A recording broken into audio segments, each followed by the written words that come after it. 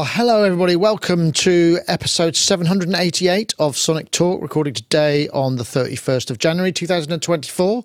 It's that time of year. We're back to, I think I started to use the hashtag NAMMuary just because I thought it needed to be a thing. So yes, NAMM was back in January. NAMM, of course, is the large music retailers convention in Anaheim in California. We've just back from there where we were filming a lot of stuff on synths and production and music software and all those kind of things, which is indeed what the show is about. The show is about synthesizers, drum machines, software, music production, live production, software, all those anything to do with the tech surrounding music, technology, music. Before I get started, I want to say thanks to Wagyu. I think he's there. I'm not sure, but he usually does do the moderation and all the connections behind the scenes. There was a bit of an issue with because I think this computer was in America all last week. So when I set the time for this stream, it seemed to think it was in 8 hours' time, which is obviously not correct at all. We're back to our usual time, so hopefully that's all right. Also, before I also get started, I want to say thank you so much to everybody on the Sonic team. That's Andy, that's Chris from Boo, that's Ed, Mira, Jim, and Ben, who was doing a sterling job with the edits, and they all pulled the blinder. Nice to see the battery operated orchestra in there. They were Chris was doing some great work on the poster frames and the stories and stuff. Very much appreciated. Oh, and while I remember it, coming up, we have our EMOM, which is on the 1st of March. Let me find the... that's what I'm looking for. Hit that. There we go. EMOM coming up. You can get your tickets there, bit.ly/Sonic EMOM. That's going to be Friday, 1st of March. There will be a live stream as ever, and we've got 7 acts performing there. Also, we've got the winners of the Osmos competition have been announced and notified. We're just going to wait before we fully announce them to make sure they're getting what they need. Coming up is a GeForce Access interview review by Tim Cant, and also just want to congratulations to Paulie and Rebecca on the new baby. Was born just before we went to NAMM, so everybody's well and happy. Lovely to see them all well and all that. Anyway, right, that's all the admin stuff done. Let's get on to our guests. We'll start over here. Let's start with Robin in, well, he's probably furthest away actually, because we have got no internationals. Robin Vincent, of course, Malta Music Tech in the shed, not so cold shed, I'm assuming at the moment. It's warmed up a little bit. Yeah, it's all right. It's good. All right. I'm nice and toasty next to my heater, so yeah, no, all good. Apologies if you get any sort of like building work, reversing vehicle type sounds. I'm not having a house built. Them next door are having a house built. They're going to demolish that one and build another one there. So that's fun for me. That's along with the chickens. I get reversing noises and general builders going, all right, mate. All right, mate. Yeah, all right, over here, mate. I get that all day now. Kalang. Yeah. Oh, my gosh, yeah. I understand. I feel your pain. And that's, I mean, surely it's only going to be 10 months or so for a house construction project. Should be over in no time, so. Right? Yeah. Wow. Okay. Well, lovely to have you, Robin. We'll get on to a bit more about your YouTube offerings. I think your Malta Monthly was that yesterday? I think I saw a notification. It was. I managed to squeeze it out. Yeah, I did manage to get that out, which was great. Good timing as well. The end of NAMM, end of the month. Other stuff going on. So yeah. It's great when it all comes together, isn't it? So, yes. Anyway, lovely to see you. And we've also got Yoav Nevo, who's there in Nevo Sound. Nice to see you, Yoav. No doubt you're alt-tabbing between a Atmos mix or something. I'm sure you are. Busy chap in the sound design, plug-in kind of, I guess plug-in design, but as a consultant and all the other things you do. Very busy, I'm sure.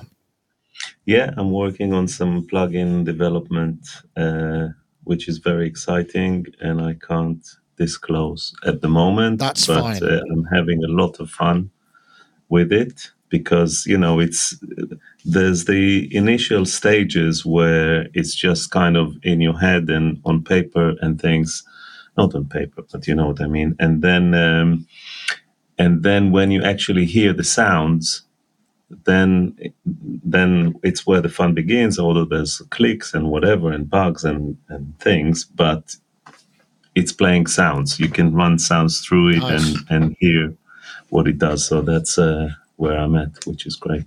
Oh, well, that's good. I suppose the things when you're developing plugins, the bit where you kind of go, let's do all of these things it could do, and everybody gets very excited, and then the reality of what you could actually feasibly get away with. I'm working with such a talented team that it seems like anything is possible, which is amazing. Nice. Well, that's always a plus, isn't it? Well, that sounds like a lot of fun. Excellent. And of course, we have Gaz Williams there, who's in Bristol. Gaz Williams, YouTuber, music technologist, bass player, and modular performer. You streaming anytime soon, or tonight, or anyway? Have you got anything in the pipeline? I think Robin is streaming. Is that right, Robin? At the 8 p.m. slot? Yeah, you've kindly allowed me to steal your thunder, as it were. So I will take that thunder and mould it and do my own thing, because I just don't have any other time this week, and I usually do one on a Sunday after my Molten Monthly. So I jumped on this evening, and so that'll be good. That's 8 o'clock later on, yeah. And then to follow up, then at 10 o'clock, I'm going to have a premiere on my channel of the gig that I played with Steve Davis last year on the rooftop in Cardiff City Centre. So that video, and maybe Steve will be joining us in the chat room. But so after Robin's finished, then I'm going to be that's going to start at 10 p.m. UK time tonight. So that's like a half-hour live concert. So nice. That sounds good. Yeah. Pre-recorded live concert. Yeah, no, I get the feeling. Yeah, premieres are very useful for that sort of thing. It's great when you can just, because we often, I think I did it with the Cobol review, where I just sort of thought, oh, you know what, I'll make it a premiere. And I think I did anyway. I can't remember now. It's always good fun when you do that, because you could be in the chat while things are going by. So if any questions come up, you can drop them in. It's a great mechanism, isn't it? Really good. Right, well, there really is no agenda this week because I haven't had any time to prepare. I've managed to load a bunch of videos into the system, but not all of them. We shot 80-something, I think, in the time we were there. All of our systems will go and worked pretty well. I mean, there were a few gremlins. I think, unfortunately, Chris from Battery Operated Orchestra got the worst end of that particular grubby stick. But we fixed it all, or we will have fixed it all, and it's always good to, through adversity comes something or other. I don't know what I'm thinking that word would be. Resilience, perhaps, or something like that. So NAMM this week, back to 4 days. Just sort of my initial impressions were really more vibey, definitely much more vibey, more people on the ground. Everybody sort of, when I was walking around to begin with, was sort of saying, well, it feels like make or break this year, because obviously there were previous reasons. There was COVID, there was sort of the slowness of the market and things. And now this, and because it wasn't in the same place, now we're back in the usual slot. It went ahead. What was it like? Did they pull it off? I think the general consensus is yes. And most people that were there exhibiting were sort of pleased that was the case, because they generally, as speaking, kind of quite enjoy it. We also took Saturday off and we went up to the Booklet and Friends event, which was more of a sort of DIY, low-key kind of affair in a warehouse where we filmed a lot of synth stuff. So that sort of went into the general canon. There's a separate playlist on YouTube which you can access. We shot, getting on for 20 videos there. So the whole sort of gamut together sort of felt like quite a vibey thing. I mean, I think for some of the smaller people, because the prices of these attending a show like this is expensive, and particularly if you're there for 4 days, it sort of feels like perhaps that's too many days for somebody who's maybe just got a new module. It's quite a long time, and therefore quite a lot of expense if you're doing, hotels and, eating out and all of that kind of stuff. We had a lot of fun. We also went to a synth night on Thursday. I went out every night, which is unheard of for us. We don't normally do that, but we went to the synth night, which was at, I can't remember what it was, Radiant Brewery in Anaheim, and I saw Cuckoo play on a Pocket Operator KO2, which sounded amazing on a PI, I have to say. Had a really good punch and transients. I saw Ken Flux Pierce play. I saw a number of other people who I'm probably going to be throttled for not remembering their names. But as I say, when you do a show, the short-term memory loss is very strong, and I'm still suffering from that at the moment. And I haven't, because I didn't film all the videos or edit all of the videos or any of the videos, actually. I haven't seen everything. So I'm kind of coming coming over to you guys to sort of say what you think and what you felt about NAMM as a kind of just general from afar. Robin, you be getting all the news and stuff. I guess most of the news kind of came out before. People aren't leaving it till the day of the first day of NAMM to release their products anymore or announce them, although there probably were a few. How did it feel in terms of buzz and kind of feeding frenzy? Did you think there was more interest than previously? I don't think so, no. Sadly, I suppose it doesn't. It doesn't have anything like the craziness that it did once feel. Pre-COVID, I think. Since then, no. I mean, this time around, again, once the Korg tsunami had passed, there was very slim pickings, and we're kind of sitting around waiting for you to upload your videos, so we can pick through them and find the juicy bits, because there was not a whole lot else coming out. I was scanning Instagram and Twitter and things like that, and there's very little seemingly to come out of the space. It feels. I mean, I suppose the thing that really stood out for me was this Buchler and Friends idea. I think that was a stroke of genius from Buchler. Unexpected, nice. It gave a space for all the people, as you say, who can't afford a booth at NAMM. So I thought that was a marvelous diversion. But NAMM as a whole, from where I was sat, there was not a whole lot to write about.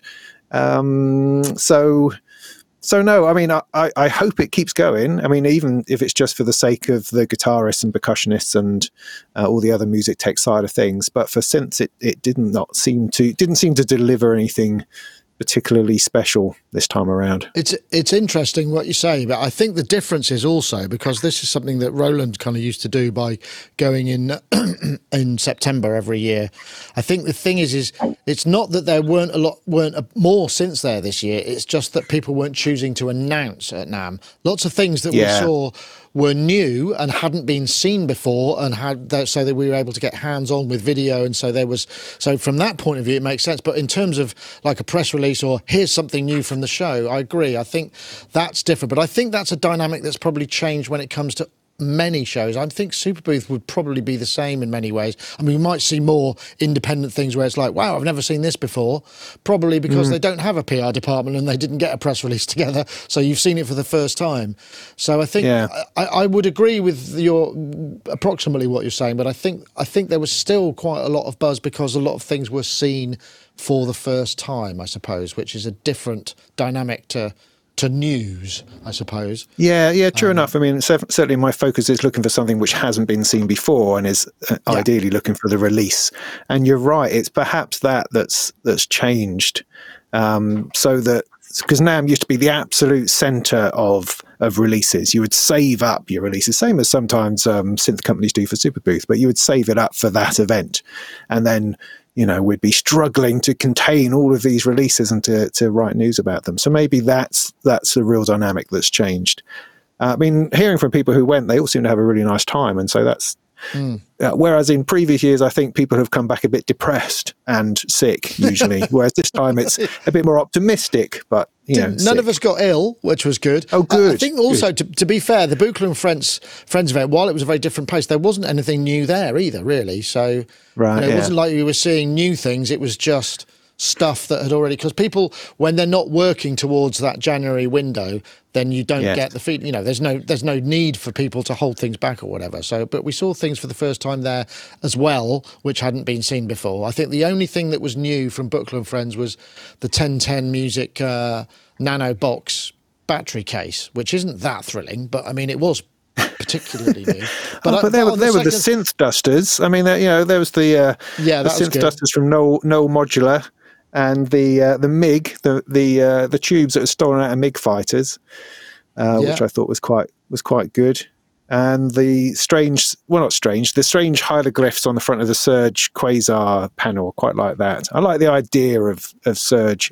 I'm assuming I'm pronouncing that correctly, as opposed to the actual reality of it. But the idea of this large panel and this grid format, and how all the modular is actually done behind the scenes more than in you design this faceplate. Which, is really quite interesting.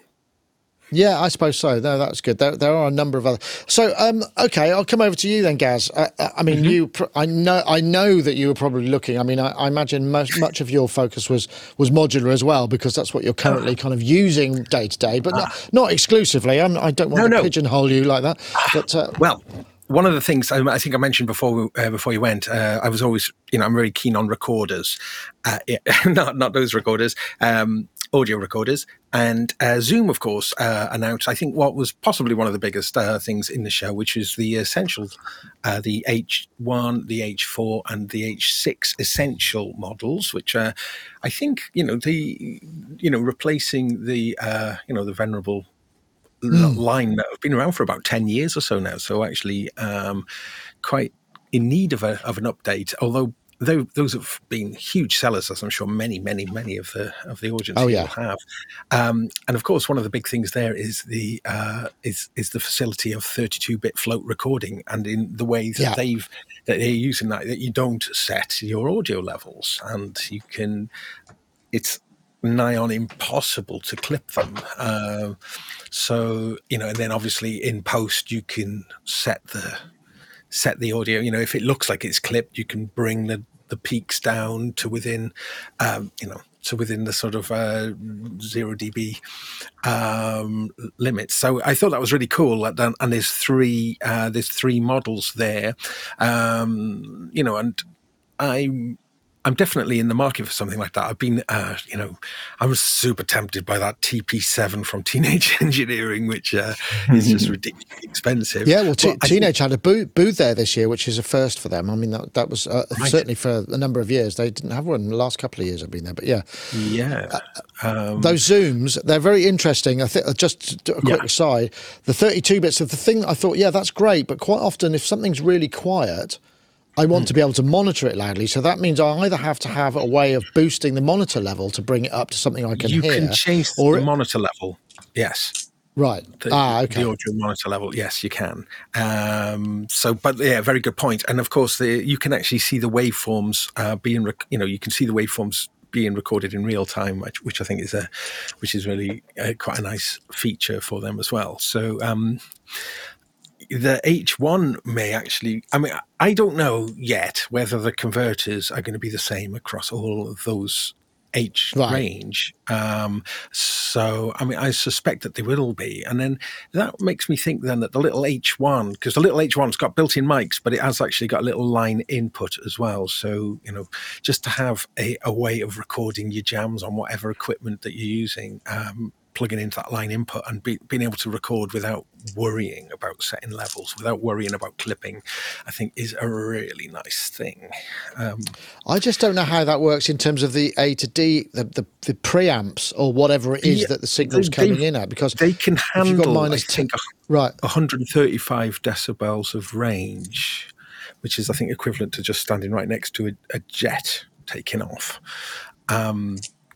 So in terms but again, it's the quiet stuff that I'm more concerned about, because if you've got to gain it up to get it in, say for instance, I'm using one of those recorders and I'm going into my my DSLR or my phone in a live situation because I'm streaming it or I'm whatever, and I've got to get those levels to be to some degree working. And if I'm adding a ton of gain in the monitor path, is that how noisy is that? Because if I've got, maybe I've got a guitar level or a very quiet mic coming in, and at the same time a +4 desk output, and I need to match those for monitoring. I don't really. That's what I'm struggling to understand in how that would work. So when you're talking about monitoring, are you talking about actually recording the monitor?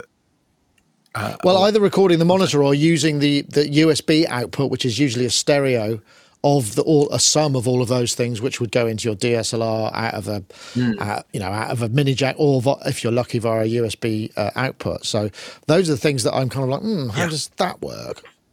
I was looking for the manual. I couldn't see if the manuals are online yet. They might be, but I was trying to find that information myself. Actually, I'm kind of interested in that too. I don't think the aesthetics of them are not the best looking, as Zoom seem to have it's all black, isn't it? It's gone black and you can't see anything on it. Red button. But they all, I think certainly the H4 and the H6 all gain color screens now, and a few other things. But what else now? Oh yes, so you're going to have to help me now with the pronunciation. The Embodme array. Embodme Array 2. Yes, the Mark II. That's pretty cool. Looks lovely. I mean, I really. Oh, I'll tell you what. I've got a video for that. Let's do a video for it, and then I can, and then we can use that. So that's, I think that's number 4. Excellent. So hi, Hannes. Hi. We are here at Oak Sound booth. Except that's not it, is it? At Bloom, right? Sorry, that's my press. That's my fault. I pressed the wrong button. Right? Yeah. So this is the prototype of our new Array 2. So here we're unveiling the product. Those are 2 prototypes and lots of new features. As you can tell, the playing surface is white. It's covered with fabric now, which is very new. It has a very special touch, and we worked a lot over the past few years to have a better sensitivity over the detection of fingers. So I think this is the main asset. If I had to tell you what's new, it's the sensitivity. It's really, really much better. Can you still hear with a drumstick? Yeah. So for the drummers, actually, this product will be the skin will be changeable. So it will be possible to unmount the case and remove the white skin, which is really designed for finger players, and put a similar skin to. Yeah, the other thing it's got is 10 sets of CV gate outputs, an onboard looper, and the cover. There was some talk about the cover because they put like a continuum style cloth on it, which is quite grainy, and I said that's going to get really dirty. It's going to catch the dirt. But on the other one that was on behind it, there was a sort of smoother one which you could wipe down, and I think they decided maybe they would go for the one that was wipeable. But they seem to have done pretty good work on that one, I must admit. I don't know what there is. Sorry, Yoad, I should come to you. We'll try and move around a little bit because I had some points about that though before you moved on from that. Oh, okay. I was going to move on from it. After all, that's all right. That's fair enough. Because I think we've seen. I mean, this obviously is an MPE controller, and obviously an MPE controller now with all of these assignable gate and CV outputs as well makes it obviously very, very interesting for connecting it to a modular rig, which is something I'm quite interested in.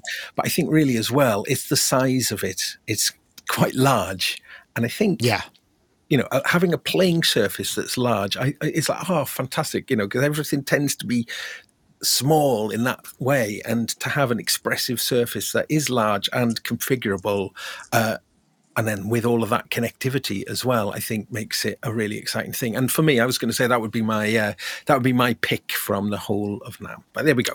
I feel satiated. No, that's fair enough. No, that's good. I mean, I think you're absolutely right about that.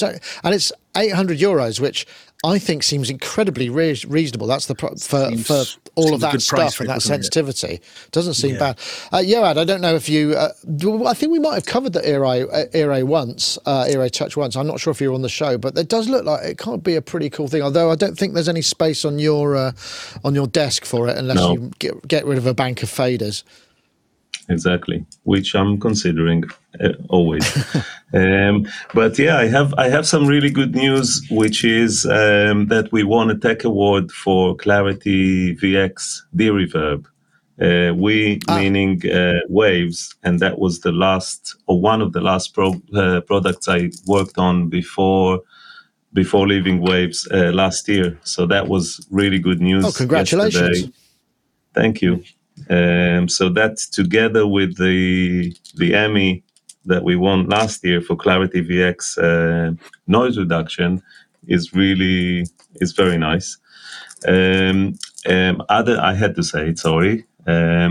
Nothing like a couple of gongs for you before you leave. It's just the perfect parting gift. I can totally understand why it just means that now I have to really, the products I work on now, outside of Waves, have to stand up for that. So it's a challenge for everyone involved. The things that stood out for me was the Musonics synth, which is the semi-modular The vanilla one. Yeah. Oh yes, that was the suit and tie guy. That sounded really good with this distortion thing on the mixer on the output. Sounded really good, and really nice tones out of this machine. And also the fact that it's almost like a mini Moog, because I mean it has more features than a mini Moog, but the sense that it's all normal, more like an ARP maybe, but it's normal, so you don't need to plug in anything, and you get like a lot of stuff. And then when you start plugging, you get more stuff. And it sounds really good. I tell you what. Just to interject there, I can play a short video from that. I think that might be worth doing. Let me just do this. See what happens if I double click on that, and if I do that. Where you're. So I've just added it real time because I just wanted to say, because everybody was saying it sounded fantastic. And Mark Doty, who worked on the booth, was saying it really sounded amazing. Hey, what's up, Sonic State? We're 15 minutes into the future here at the NAMM Show 2024, and I got a new synthesizer to show you. This is not a box of modules, it's an instrument, because I'm sick of making modules. I want to make an instrument, and this thing rips, okay?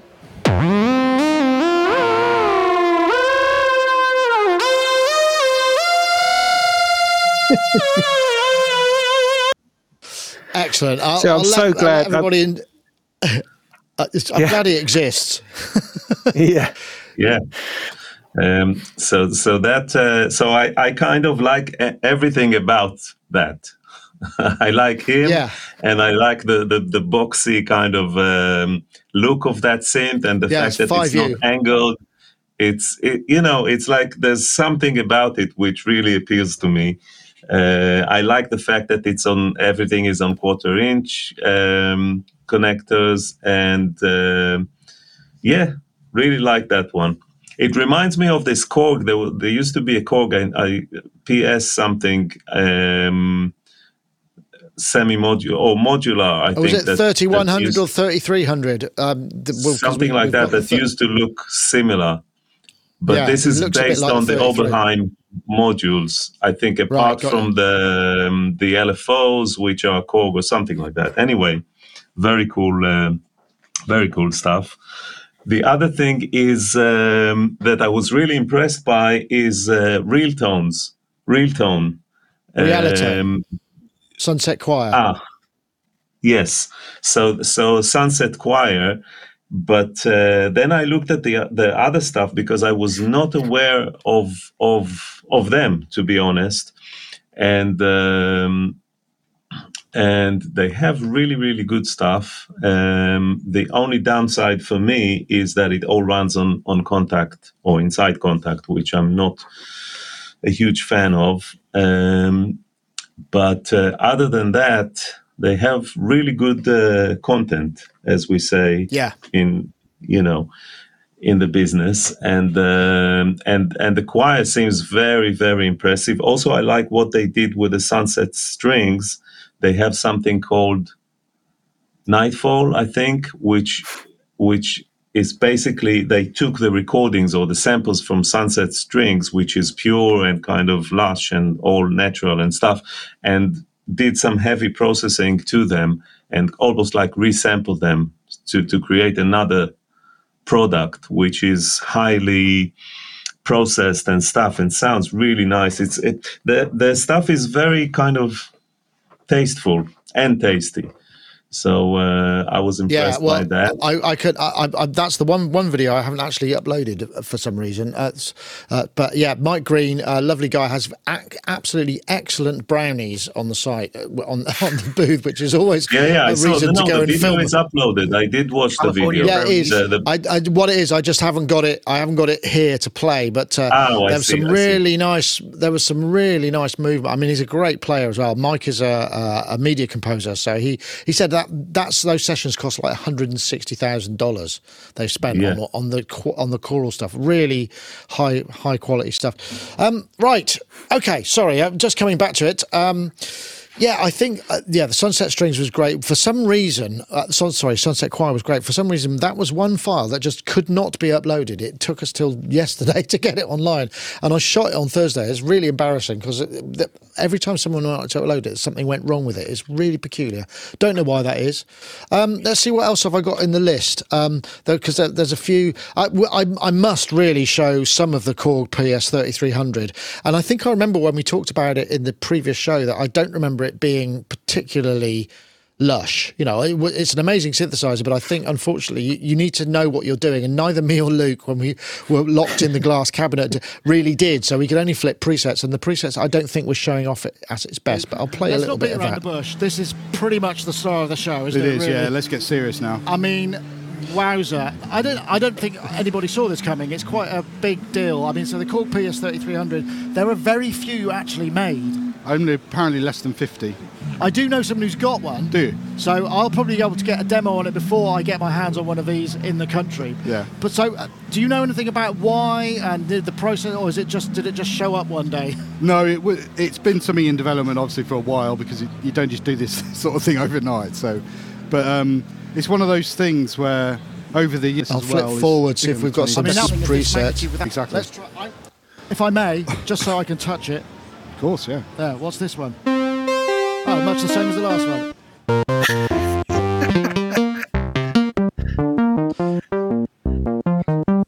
Yeah, I mean, I don't think the presets had much time to be, you know, as with many of these things, one of the reasons it was probably in a glass cabinet was because it wasn't really quite ready for prime time. I mean, I would love to spend a bit of time with it, but it's a sort of synth that I think you really do have to get your hands on to try and deal with. I don't know if anybody, Robin, I heard you chuckling there. I mean, it's quite funny, isn't it? It's a terrible scenario. It's only the 13 grand synth kind of making these sort of not very impressive sounds.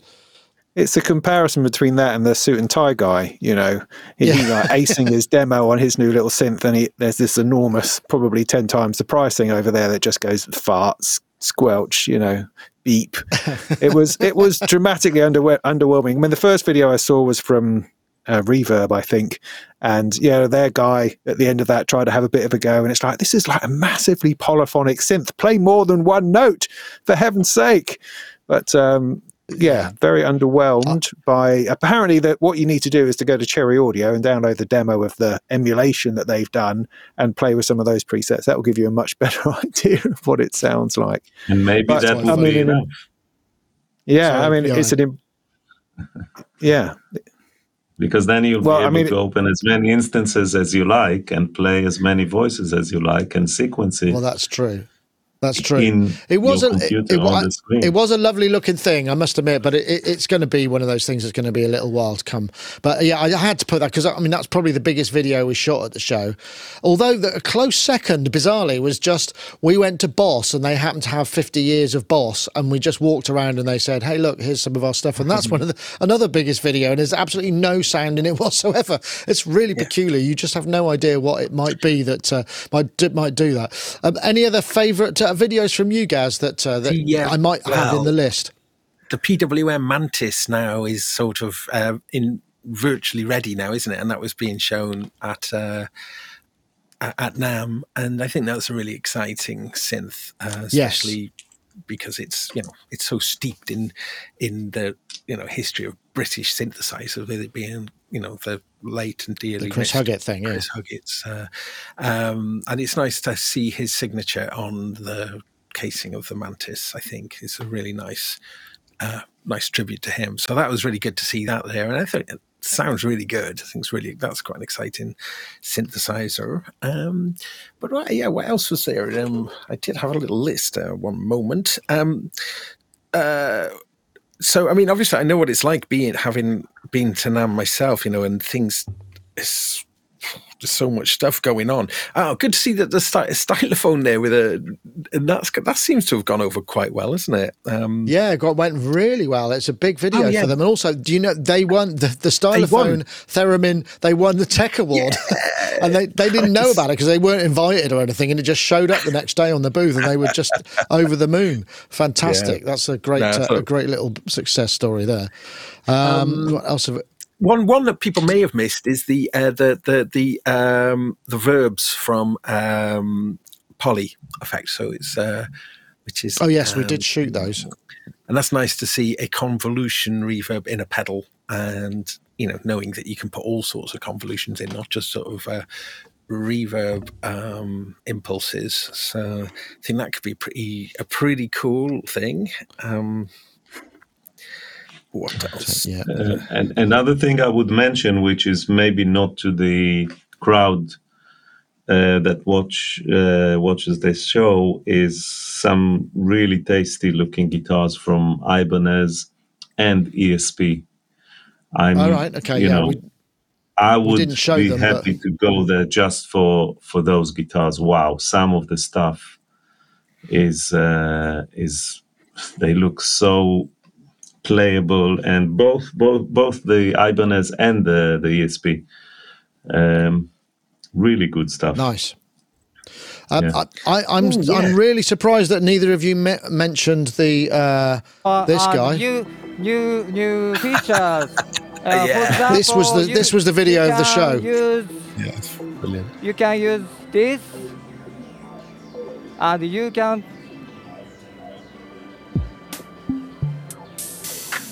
This is a drum pad.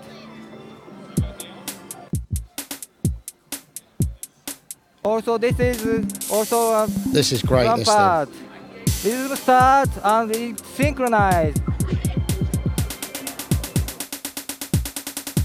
It's crazy. And this was the good bit.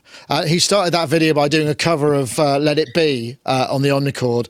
I was terribly excited. He was brilliant, actually. And that drum stuff will output over MIDI, which I think is actually quite an understated little feature there. I mean, it's still $800 for what is essentially an Omnichord. I mean, I think they used to go for quite a lot of money before they were reissued. They sell for a lot even without any mods or anything like that. It's just a very expensive machine. There's something about it. There's something about the way you play it, which is very unique, and something about the sine wavy kind of tones of the very tinkly. I guess isn't it all sounds like it's meant to be like a piano sound, but it sounds more like a, I don't know, DX7 harp or something like that, or CS 1000 or something. I know what you're saying. But by the way, there's a new CS 1000 I see by Behringer. That looks interesting as well. Oh, I haven't seen that one. If it's out yet, but no, I wouldn't think so.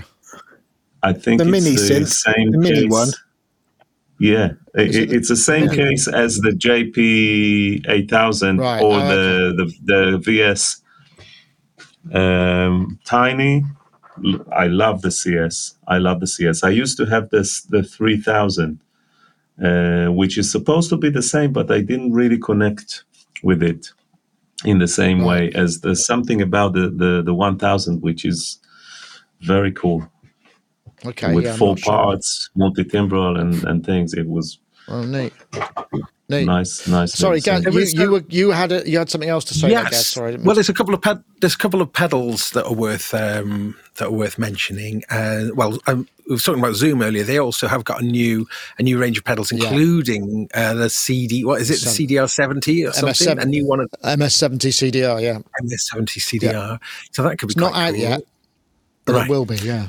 But me and Robin did a stream last week. We jumped into the Sonic slot because we just to have a little pre-NAMM spec. And one of the things I was mentioning on that, and I thought it was really good to see, was the Game Changer audio mod pedals. Oh, the mod pedals, I think they're really, really cool. I love the physical design of them and the way that you can patch the envelope follower or the pitch tracker from the inputs to various things, and obviously you could patch across to the other pedals, or indeed patch across from that into other modular synths and the like. I think it again, Game Changer really strive to do things very idiosyncratic in their own way, and this pedal series, I think, continues that and looks really good. I don't know quite how good they all sound, but in terms of form factor, I think really well worth a look. I did ask whether you could still hack them to get all of the algorithms in the MS-70, and he said he was very grateful and didn't say that they turned it off, but so hopefully they'll still be able to do that. A couple of other ones. What was the thing? Oh yeah, Yamaha ESP, which I think is it this? Yeah. So we're here at Yamaha. Big news, right? Yeah. So this is we're announcing ESP here at the NAMM show. We released the Montage M about in October, and one of the things that we announced when we released Montage M was that there was going to be a soft synth component called ESP, Expanded Soft Synth Plugin for Montage M. And what's cool about this is that it is the Montage M in software. And here, let me prove it to you.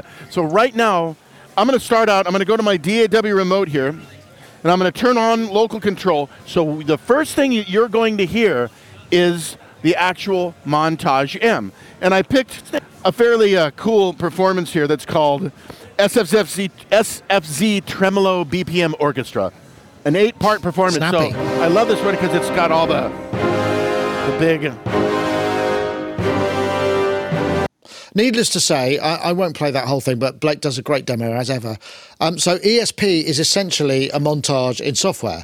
But the weird thing is, when I think this is something that's come up in the comments, is you only get it if you've got a montage. You can't actually buy it. So, which seems so you can choose whether. Yeah, so you can, all the patches and everything is interchangeable. I'm not quite sure what the thinking is behind that. I mean, it feels like it's a dip in the water because obviously Roland have had their cloud going for ages and Yamaha have not touched the software market yet. So maybe this is just a sort of early attempt. Yeah, so yeah, I'm afraid so, yeah. I mean, it sounded, I couldn't hear the difference. I mean, and why could I? But it was...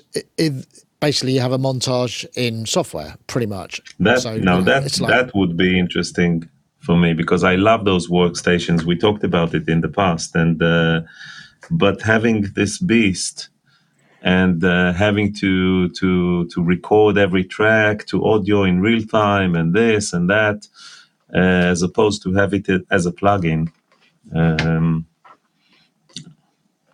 Well, hopefully they will. I mean, they've got to do something like that in the end, haven't they? I mean, you'd think so, wouldn't you, Robin? I mean, it's like, okay, you know, it just seems like, well, I've got one. Why do I need this? Well, I mean, I guess Arturia did it with the Mini Freak, didn't they? They did a similar idea with that. Yeah, I guess so. You know, much lower price. Yeah. I mean, it's a way of storing all of your sounds, all of your workstation stuff onto your laptop, so you can take that away and play with it without having to take a bloody great big keyboard with you. So I suppose it has some ideas, but I mean, heck, Yamaha have such a legacy they could draw upon if they wanted to do virtual versions of their own things, although of course other people have been kind enough to do that for them, I guess. I don't know. Yeah, the TG77 comes to mind. Yeah, you know, and the SYs, all of that stuff. It's interesting, though, isn't it? I mean, it just seems like a curious move. I mean, it can only be a precursor to more stuff, I'd imagine, because I mean, the amount of work that would have had to gone in. I mean, I suppose the thing is they've built it all in software anyway. I mean, the only thing that the montage has it probably runs on a Linux floating point kind of machine. So it's basically porting it onto a PC. And presumably it's standalone, which is easier to make than a plugin. So maybe it's a kind of a way of sort of having the users of Montage kind of beta testing it for them in a way, or that's a possibility. Before they release it as a plugin. That's true. There's a couple of things that are quite interesting, isn't it? So Modal were there and alive with the Carbon 8, which was I was really surprised. We shot a video with Christian, actually. I mean, that's I think they've got announcements coming shortly as to the kind of final new structure and what's going to be happening, but it looks like it's ready to go. The Carbon 8 is going to be in production, you know, I would think. Can you hold that thought while I just play the second of our advertisers, and I'll come back to you for your other pieces straight afterwards. So yeah, sorry Gaz, back to you. I don't mean to keep cutting you off. I'm just trying to fit the stuff in. It's good. So also Mackie were there, weren't they, showing some mixers? And interesting because obviously that's a company who've now become part of Rode. I spoke to them about that. Yeah. What did you? What was your thoughts there? Well, actually, I mean, I forget the name of the chap I talked to.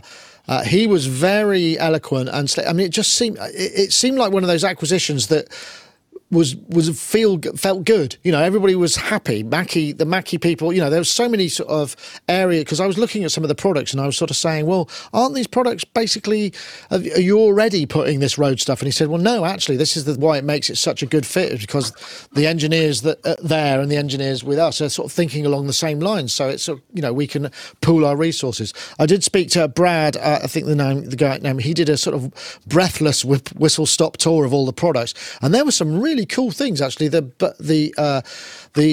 thing for I forgot what the name of it, but the Mackie thing that was for like Stream Deck. It was like a Stream Deck where you could bring in a video file, webcams, USB hub, and a little mixer. There's also a battery powered mixer. There's some pretty good and very well price fixed stuff. Actually, it wasn't at all HDMI input expensive, on it, didn't it?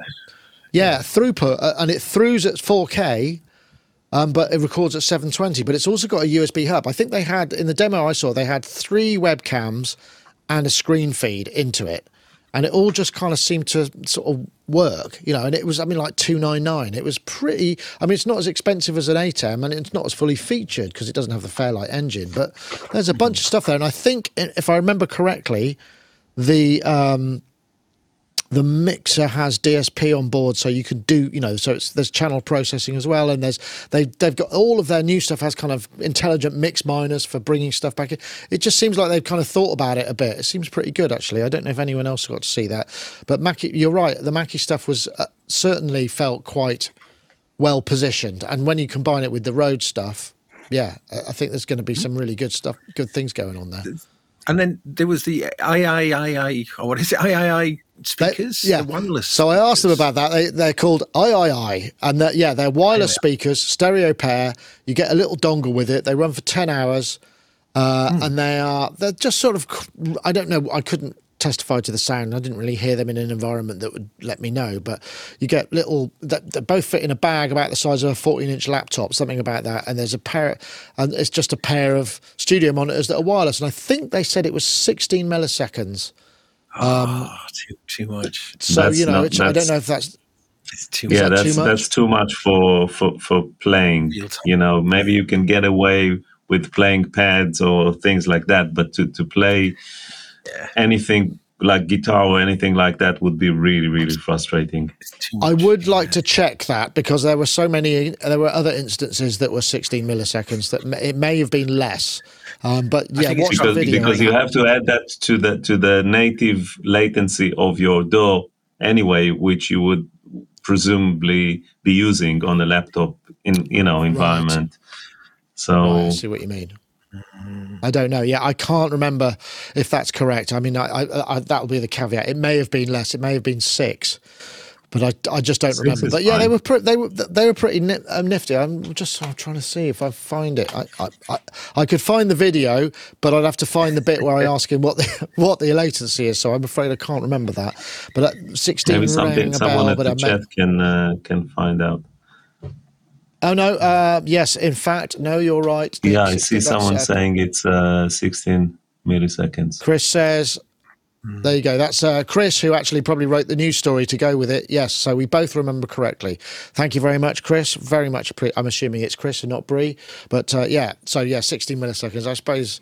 So yeah, but it was nice equipment. But yeah, I mean, I don't know how you could get it any less, because it's essentially going through some form of audio driver as well, Gaz. So I mean, I think anything less than that is going to be just tough. But going back to the Mackies, there were lots of Bluetooth inputs and outputs and handy things for that sort of stuff, which was kind of cool. And they had a little powered speaker which had a Bluetooth input, and it was a remote little thing that you unplug and run on a Cat 5. So you're running your PA from this little Cat 5 mixer, which was kind of cool. It didn't do audio interfacing, but it did. That was so yeah, worth checking out the Mackie range.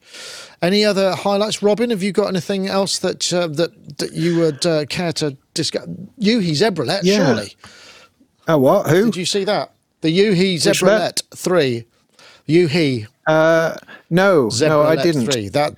That was. No, that's a freeware plugin, isn't it? Yeah. I'm too professional for that kind of business these days, you know. My goodness. I have to pay for stuff. The sound of those oscillators is astonishing. Very impressive. I mean, it literally, he was playing it. It just sounded like he was doing this with a splash cymbal right next to my ear. I was like, wow, the complexity of some of those harmonies, really impressive.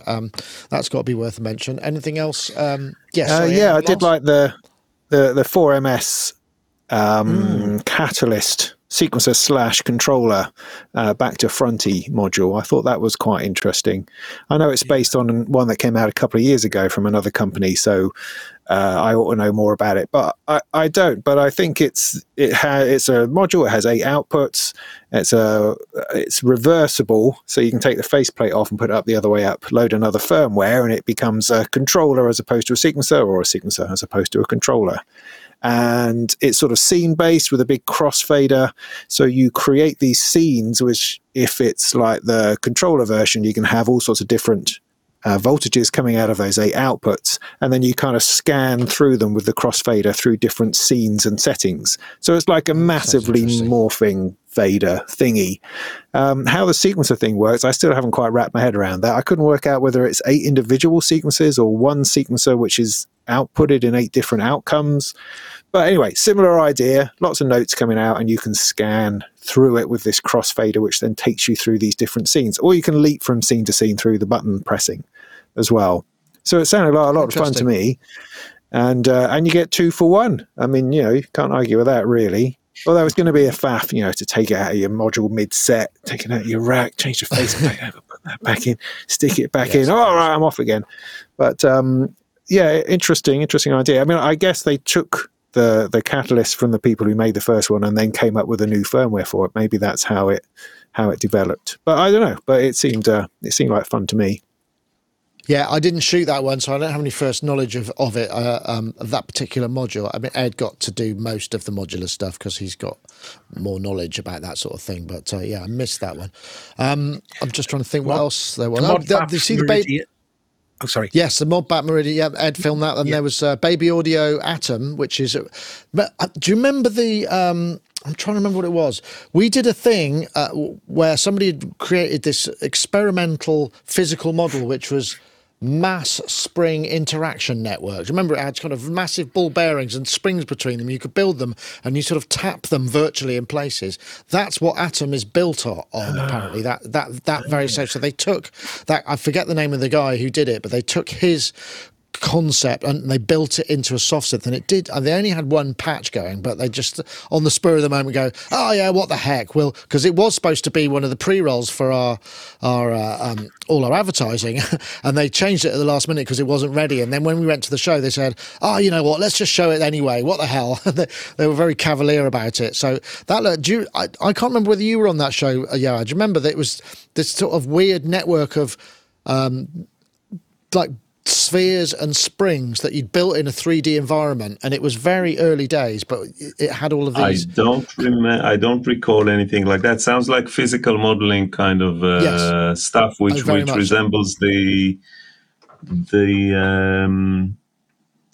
Hacken the Egan matrix, which is also. It's only built on springs, and it's springs and balls. It's like really very specific kind of physical modeling rather than sounds interesting. Bows. It sounded pretty good. What else was there? I've got my list here. Did you get any opportunity to talk about MIDI 2.0? Did you see Pete's presentation I didn't see his presentation, but we did have a chat. He showed me a version of Cubase which was running MIDI 2.0 and it allowed the resolution. Was it life-changing? For the well, not for me specifically. I mean, it was interesting. We did this thing. For Windows users. Yeah, I think it was. It was running on a PC. I don't know if it runs on the Mac because obviously Windows, it's built in. They are building it into the OS release, which will be coming soon this year. You know, that kind of MIDI 2.0 that they've been kicking into the long grass for the last 5 years, it's getting closer and closer. And I saw a couple of really interesting things with MIDI 2.0. I did have a chat with Pete. There's another bit at the moment. And he suggested, I spoke to the other chap afterwards. I've forgotten his name right now, but he said, just ask him, what's the point of MIDI 2.0? Who gives a crap, basically? And so that's how I opened it. And he said, well, all these vendors are coming on board. They're talking to Apple to bake it in. So as soon as it's at OS level, then it's going to really start to come. I mean, I think the problem is there's so much successful MIDI 1.0 hardware out there that can't ever take advantage of MIDI 2.0, that it's going to be a slower uptake. I did see, I've forgotten the name of, there was a few sort of ancillary technologies around the place, and they were showing a keybed which was a little like the Osmos, but not an Osmos, which had continual velocity, continual aftertouch all the way down. So you could touch the key and it would make a noise, and then you would have a control all the way down, and it would be a very high resolution. And they just had an octave of it, which they were demonstrating the tech,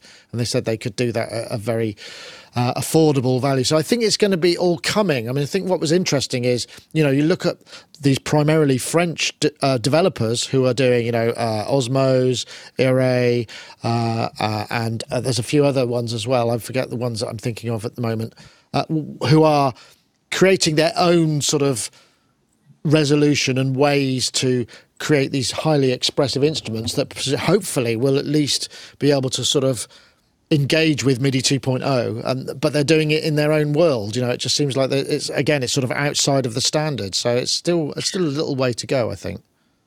I would say that for people like myself people who develop sample libraries, it's a nightmare, because once you have 16-bit velocity, which means 15,634 steps rather than 128, and then you have to sample everything to comply with that resolution. Obviously you don't, but people will expect more resolution than in the velocity domain, which is challenging. So more sampling hours. So the sample libraries are going to get bigger. That's a very valid point. Yeah. Well, they need to come with an AI assistant that works out the interpolation between the different samples. That's the answer to that. Replace everything with AI. That's always the answer. Yeah, I'm sure that will probably work pretty well. I mean, I think it will. I'm just seeing what else I've got here in my list. Did Zeb Roulette, Carbonate. My favourite demo, actually, when I was doing it, I think was this one, which I just played. Where you're hearing it now, live. Ricky Tinez. So we have a little pattern here. I'll deactivate. And this was the analog heat. That's the syntax pattern effects there. Plus effects. The analog heat's really the stuff that was coming out of it. I can activate it and go into our heat section here, turn up our mix, and change. There's some stuff a bit later on. Is this compared to where there's another where he's just basically putting a kick and a hi-hat into it, and when you do is you get before there was no before, and you can actually adjust. I'm just getting this kind of stuff out of it. It was absolutely. You can see it's now bound. I have to say, I was really impressed with the transformational nature of that. I mean, Ricky just did a fantastic demo, and it was great to talk to him. But it was, I guess I hadn't really paid much attention to the analog heat plus effects. It just seemed like, oh yeah, but having those delay, reverb, and filters in there, which are it's really mind blowing. I mean, you probably are aware of it. You've got the original, haven't you? Or did you get the plus effects as well? Yeah, the Mark II, not the effects one. But yeah, that would be great to have built-in effects. Oh, yeah. Lust-worthy. Yeah, I mean, literally, what he was doing, you could literally have a kick full on the floor and a hi-hat pattern, and you could pretty much do an entire set just on the analog heat plus effects and probably hold the floor quite reasonably with it, if that's what the audience were after. Yeah, it's quite astonishing. Yeah. But also interesting to see that Electron not bringing out a new product at NAMM. Sorry, that was the Buchler event, wasn't it? That was the Buchler event, yeah. I mean, that being the most recent product, when that's been out for a year or so. So maybe Electron may have something to show at Super Booth with any luck. It's been fairly quiet on that front. So yeah, no, that's true. I mean, big news for new Electron, isn't it? Yeah, absolutely. I mean, when I think I was there last NAMM, I filmed them, and they had I can't remember what it was. It was a beta of something. I'm trying to remember what it was. It was one of the what's the connection thing that they've got, where all the you can basically automate everything. Overbridge, yeah, it was something to do with Overbridge and a new factor in it, but I can't remember anything else. What else have we got here? Anything in the chat? Oh yeah, we've got the Relic. Jacob Shears and the Relic was there. Oh wow! I met really his mum and dad and him. He's incredibly He's got to be in his 40s now, though, isn't he? No, he's not. He doesn't need his mum and dad there anymore. No, I think he's 17 or 18. I don't think he's over 21 yet.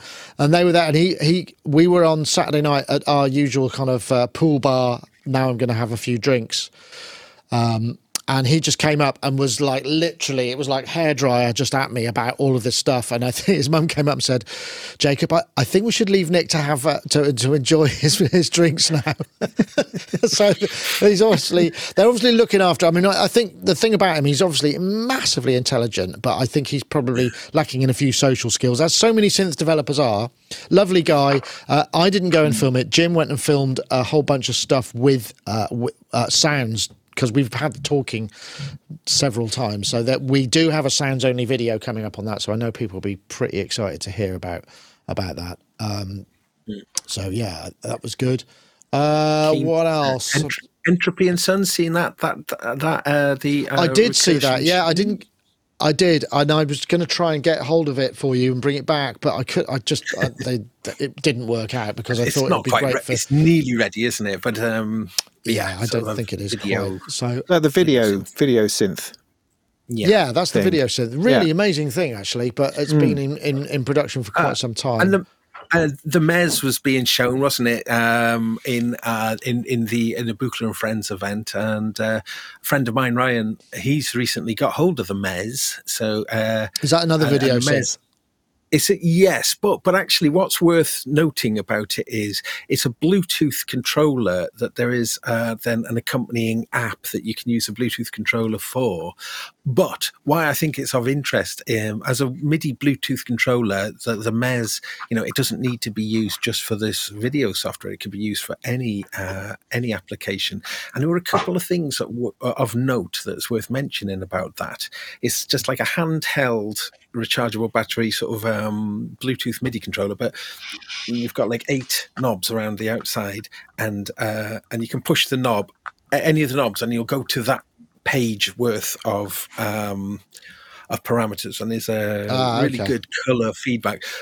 And the reason why I was mentioning it, it's got a haptic control. So if you're holding it in one hand, and when you turn a knob, you can feel it bumping until you reach the maximum, and then it stops kind of bumping. They're endless encoders, but you can understand where the ends are via via haptics, or rather a lack of haptics. It's bump, bump, bump, bump, bump, bump. No, Seems like you could have done it just as easily with a ring of LEDs and probably less moving. There are LED. There are as well. There's an LED ring as well. Yeah. So I mean, I that's why I'm mentioning it. Really. I mean, the Mez video looks incredible actually, but just the hardware alone is probably worth looking into if you are interested in wireless MIDI controllers, because it's very, very neat. Oh yeah, well that's another thing. They're going to be baking in a new wireless MIDI network protocol into MIDI 2.0, which is going to be again, so it'll be much higher resolution. I guess it'll have all the query business and all of that kind of stuff. So that's, in terms of network communication, that could be very useful. And obviously we've used RTP. I think they're baking RTP in, but they're also this new network MIDI protocol, which again, I suppose will mean everybody has to update their software and stuff to deal with it. But it could mean that things move on a pace, because we use that here quite a lot, network MIDI Pro. In fact, am I using it today? Oh, no, I'm not using it today, but I use it. I have used it. I don't think we use it so much, but you can send that over a LAN and a WAN as well. So it can be pretty useful for control. What else? I don't think I've got anything else in my list here. Did the Oak Sound Bloom adaptive tone shaper, which is Oak Sound do a thing which is kind of interesting because they're moving in towards. I don't know if you've seen their stuff. They've done some of their stuff as real time, so it'll process much of these things in an actual real time fashion, which I think is probably getting quite exciting for people doing live sound, obviously, because if you can run a real-time processor. What's the other thing that they did? I can't remember what they're... Smooth, wasn't it? Or Soothe. That they've done that as real-time as well. So I guess this is just another one of those, which is kind of useful. Aside from that, I think I'm kind of pretty much... I've dumped everything I have in my head, unless anybody's got any other points to put in, or is anything in the chat room. No Roland. Roland were not there. Boss were there. And who else wasn't there? There were a few more people there than usual, but not as many. It felt like it was more of a corporate level event because that's the kind of money you need to be able to pull it off. Although there were a number of smaller people, I think you can do it reasonably cheap. I did speak to Corey from Modbap, and he was saying, see these chairs here? I bought them for $12 each because when I wanted a chair for the booth, they wanted to charge me $250 to rent one for the weekend. And it's like, so those are the sort of things, but those are the sort of things that have to be dealt with at this level. You know, that's kind of why it's harder for the smaller ones. And the other thing that was quite interesting is ACC North Hall, which is kind of a new area, is traditionally where all the software and the pro audio is. Now there's an entrance at that side of the building. A lot of footfall goes through there. That's because when you come up the main drag to NAMM and you walk in the front, there's like this huge foyer with, you know, halls A to E. And you walk in and you're just like, oh my goodness, you know, where do I go? It's so overwhelming.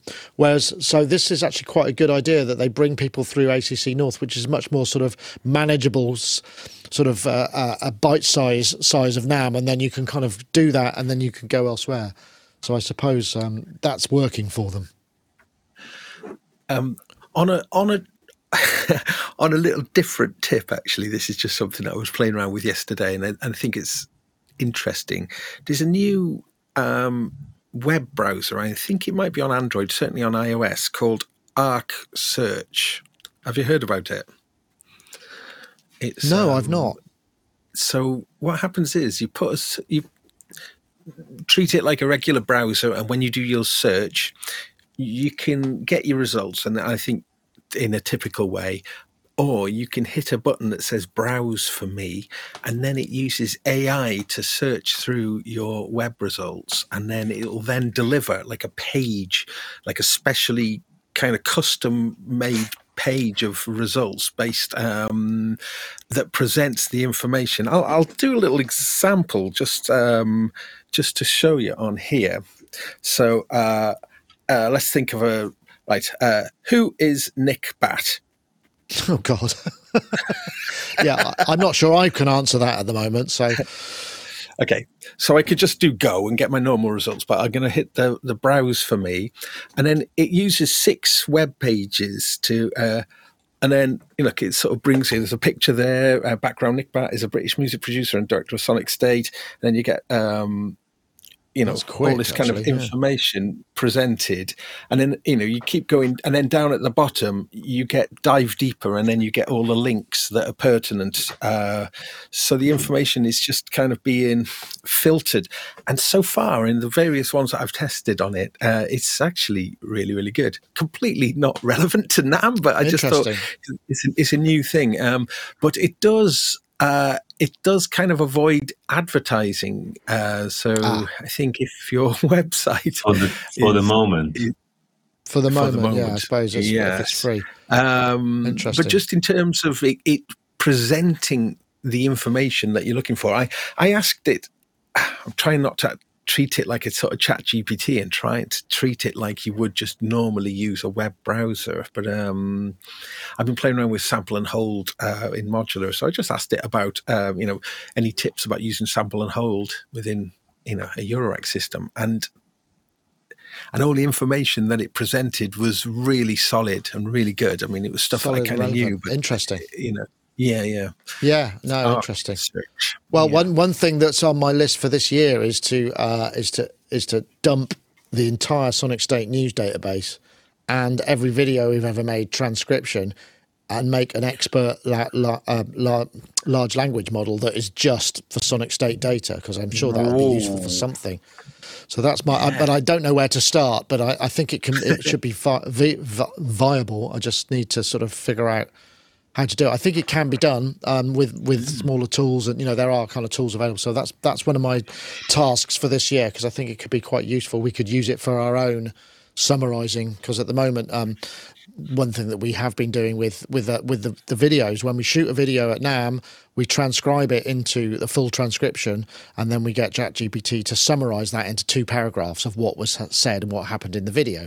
And if you get the prompt right, you can make it reasonably, so that's why there's been a certain sameness perhaps to some of our some of the words that go along with the articles, but generally most people are watching the video rather than the article. But it means that we can post the news article in super quick time, and it still summarizes the data very effectively. Obviously you need to add stuff like links and whatnot, but it's quite clever stuff.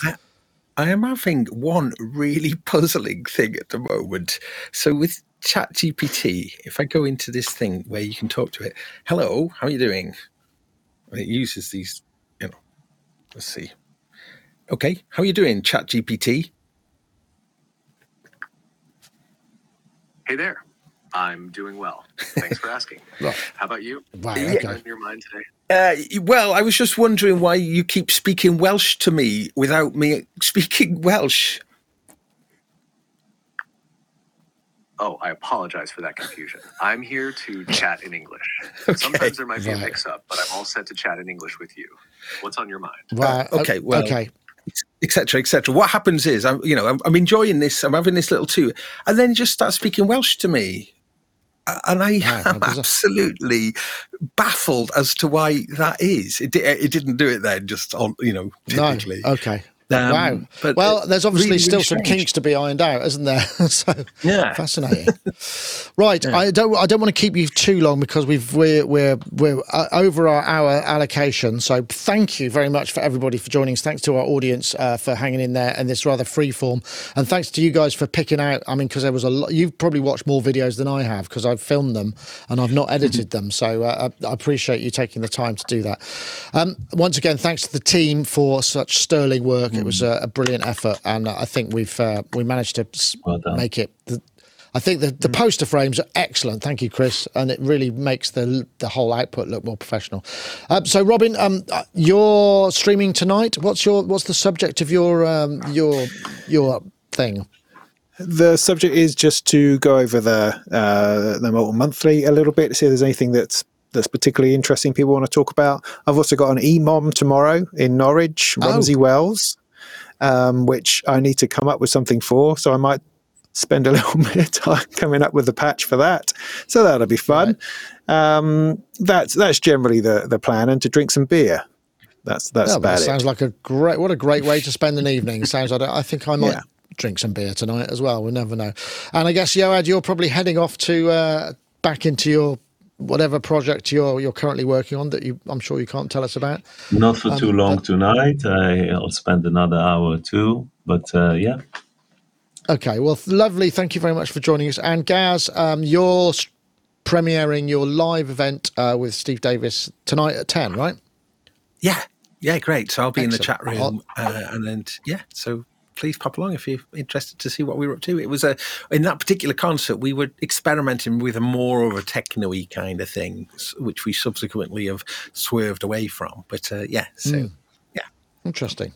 And don't forget, if you're interested in tickets for our EMOM, which is on March the 1st, they can be found right there. So just go ahead and pick them up. We've got most of I think the acts are all confirmed now. So thank you very much. Osmose competition. That's not the Osmose competition, is it? It's the Sonic EMOM. I've obviously forgotten to update that one, so beg your pardon. I knew something would go wrong, but it's pretty minor when it comes down to it. Anyway, thank you very much, everybody. It's been a pleasure. Thanks to all in the chat rooms. Thanks to Wagyu. That's it for this week. We'll see you next time. Take care now. Bye-bye.